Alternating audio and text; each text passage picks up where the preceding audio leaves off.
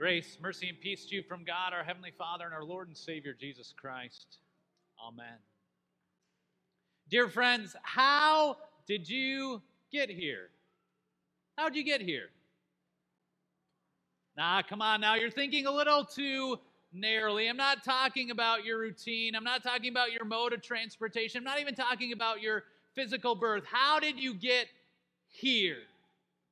What is it that led you to be here at St. Paul Lutheran on this day? How did you get here?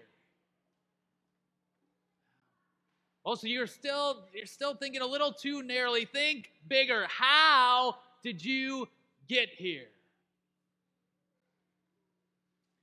I said at the outset of the service, this week we are beginning the public rollout of the mission, vision, values that our congregation has adopted.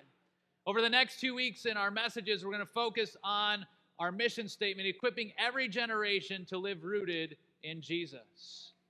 Next weekend, Pastor Schultz is going to be preaching on the latter half of that statement, but today I want to focus on the first 3 words, equipping every generation. And as we focus on these 3 words, I want to set before you 3 questions to consider. The first question is the question that I've already asked. How did you get here? Let me tell you a little bit about how I got here.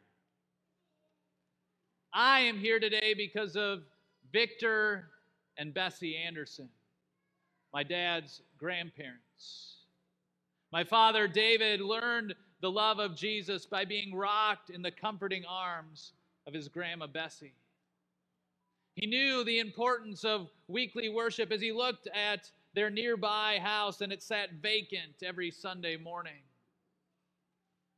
He experienced the anchor of faith as they cared for their daughter Marcy, who died at age 29 of multiple sclerosis.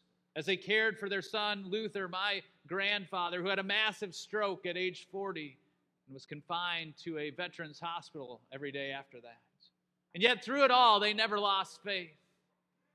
My dad was overcome by the power of prayer as he walked in one day on his grandpa Victor, who was praying out loud, "Dear Lord, please bless and take care of my Davy."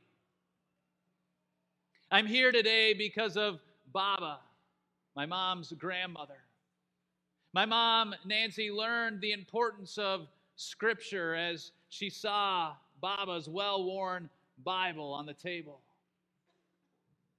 She understood the importance of Sabbath rest in the house of God from Baba's example of walking 1.5 miles every Sunday morning so that she could get to the 8 a.m. service in the Slovak language. I'm here today because of Betty Jacobson, my grandma, my mom's mom, who made sure that my mom was in worship every weekend, who talked about Jesus to her children, who memorized countless hymns, who read a passage of Scripture every day, including always reading a chapter of Luke every May 4th because that's my birthday, and she wanted to honor my namesake. Her given name, Leona, will continue to live on as the middle name of our youngest child, Grace. I'm here today because my father took the time to talk to me when I was wrestling with things that night, couldn't sleep, and I would go out and see if he could answer those questions. I'm here today because he provided that good balance of being both a good father and a good pastor. I'm here today because my mom sang, "I am Jesus' little lamb" at my bedside. I'm here because she modeled the compassion and kindness of Jesus better than anyone I have ever met. I am here today because of friends made in high school and college who encouraged me in my faith, who held on to similar values as I did. I am here because of a woman named Sarah, herself influenced by countless other people, who walks with me and shows me the unconditional love and self-sacrifice of Jesus. I am here because of Pastor David Brighton, Pete Laborious, and friends and youth at Mount Calvary in Warner Robins, Georgia, who saved my ministry while I was on vicarage when I was about ready to walk away. And the list goes on and on and on and includes so many of you. See, faith is not just an individual thing. Faith is a communal thing. Faith is a generational thing. You are here today because someone, or likely many someones, passed along the faith, prayed for you, encouraged you, equipped you so that you could be here at this moment. And I would love to hear your story. I would love to hear how you got here today. Maybe not in the handshake line after service. You're all hungry. You're going to want to go eat. But seriously, sometimes stop me and tell me your story, how you got here. It's the beauty of the genealogies that we have in Scripture. Our Old Testament reading today was the genealogy of King David. Growing up, I always thought genealogies were so boring, so pointless. Maybe that's what you thought as Pastor Schultz was reading all those names. What's the point? Just name after name after name after name. But consider that each and every one of those names was an individual like you and me who walked on this earth, had good days and bad days, and yet made deliberate daily decisions to pass along the faith to the next generation. You likely haven't spent much time thinking about Aminadab, and yet without Aminadab, there's no King David. The entire narrative of Scripture hinges on people like Aminadab who pass the faith along to the next generation. We have a generational faith. We worship the God of Abraham, Isaac, and Jacob. You are here today because there's a chain of faithful people who passed along the faith so that you could be here, so that you could have this wonderful gift. Don't take that for granted. Seriously consider how you got here today. Second question is, where are you going? You have people who have gotten you to this position to be here today, but the question is, where do you go from here? Where are you going now? Once more, I don't want you just to give a quick, thoughtless answer. No, think about it, because in this context, I'm sure that most of us would want to say something like, well, I'm going towards Jesus, towards his eternal home. Is that really where you're headed? If you took the time to examine your life, the decisions you're making, your planning, is that really the ultimate goal? Or are you focused primarily elsewhere? Early retirement, comfort and security for family, finding your soulmates. Where is it that your energy is focused? Now, I truly do believe that you're here today because you want to follow Jesus. But you need to be equipped for that journey. How are you equipped? Well, it's often not those big, grand, once-in-a-lifetime kind of actions.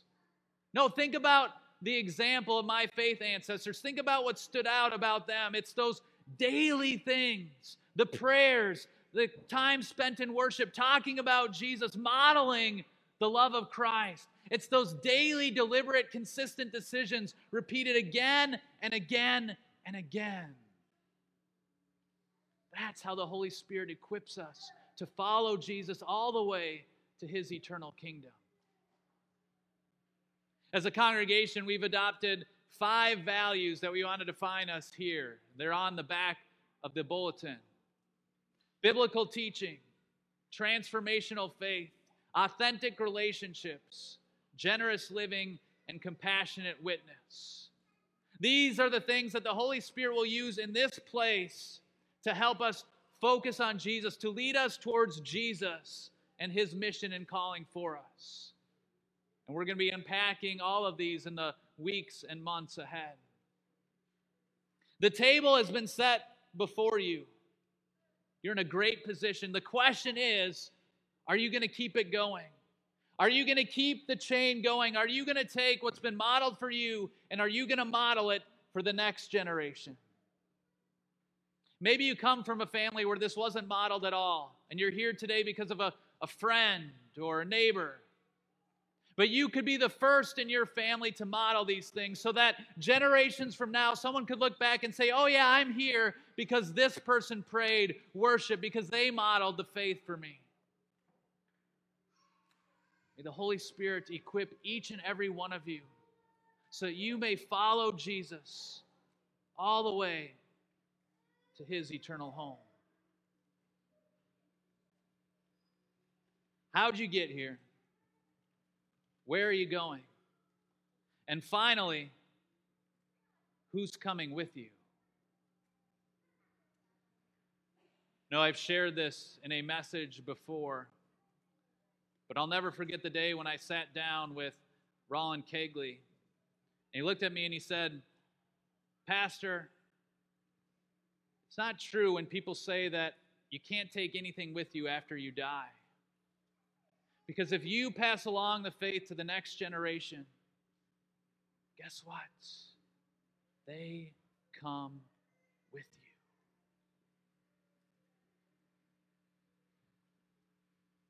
Friends, your house isn't coming with you. Your car, your money, your accomplishments, none of that's coming with you. But look around here today. Look at the sea of faces. If you invest in these people, if you walk with them, encourage them, equip them, guess what? They come with you. That's what this is all about. Equipping every generation to live rooted in Jesus is all about trying to bring as many people as we can with us, because when it's all said and done, everything else fades away. But you are forever. You can come with.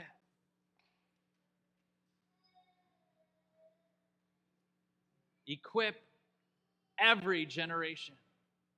Every generation.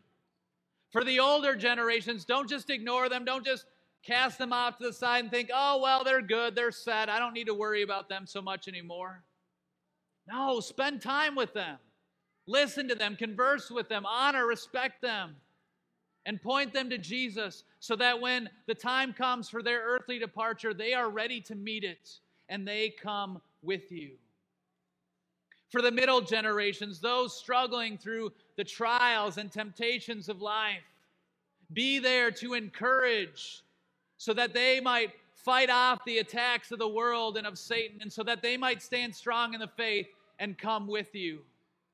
And for the younger generations, all these children here, and even the ones unborn, who are growing up in a dark world that seems to be getting darker all the time. Reflect the light of Jesus and model the faith. Put into practice those things that you have seen so that they in turn put them into practice, and so that one day they come with you. You have that influence. Equip every generation. Now, there might be some of you out there who think, well, Pastor, this message really isn't for me. That's for you. You've got a family. You've got kids. There's other people here. They got kids. It's not really for me. You're single or childless. You think, I don't have a family. It's not for me. That's nonsense. Because in our gospel reading, Jesus makes it clear, who is my mother and my brothers? Right here. You are my brothers and my sisters. You are my family in the truest sense of the word. And the greatest impact made by any human being on this planet was made by a single guy who had no biological children. Doesn't matter what your station in life is, what your family situation is like, you have the ability to equip generations to follow Jesus. You can be the one to have that conversation with a friend, with a neighbor, with a coworker, so that this generational chain begins. This is a mission for each and every one of us. Make no mistake about it.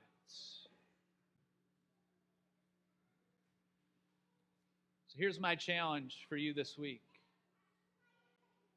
I want you to spend time with these three questions to really think about them. Number one, how did you get here?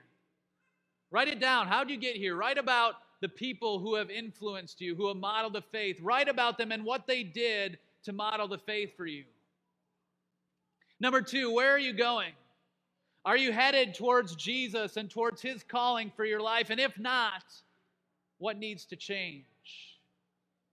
And number three, who's coming with you? Take the time to write about the people that you want to come with you and pray for them and ask the Holy Spirit to empower you so that you can equip them so that one day they come with you. Friends, I already told you how I got here. I'm trying to go towards Jesus. May God help me to ever go in His direction. And as for who's coming with me, well, I can't think of anything better than spending eternity with each and every last one of you.